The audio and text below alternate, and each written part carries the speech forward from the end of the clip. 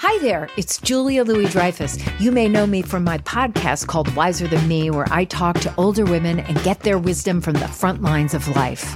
I was amazed by how many people told me our show made them look forward to getting older, which is why I'm here to talk about Season 2 of the show. Sally Field, Billie Jean King, Beverly Johnson, Ina Garten, Bonnie Raitt, just to name a few. All hail old women. Wiser Than Me Season 2 is out now from Lemonada Media. This is Merriam-Webster's Word of the Day podcast for Monday, March 25th.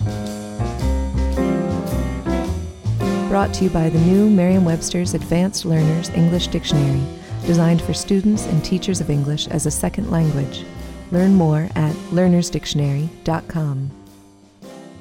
The word of the day for March 25th is nascent, also pronounced nascent, and spelled Nascent. Nascent is an adjective that means coming or having recently come into existence. Here's the word used from an article by Jerry Hirsch in the Los Angeles Times. Both Enterprise and Hertz have small car-sharing units. Zipcar is estimated to have the largest share of the nascent industry, which has about $400 million in annual sales among all companies. The word nascent comes from the present participle of the Latin verb nasci, which means to be born. It's a relative newcomer to the collection of English words that derive from that Latin verb. In fact, when the word nascent itself was a newborn, in the first quarter of the 17th century, other nasci offspring were already respectably mature.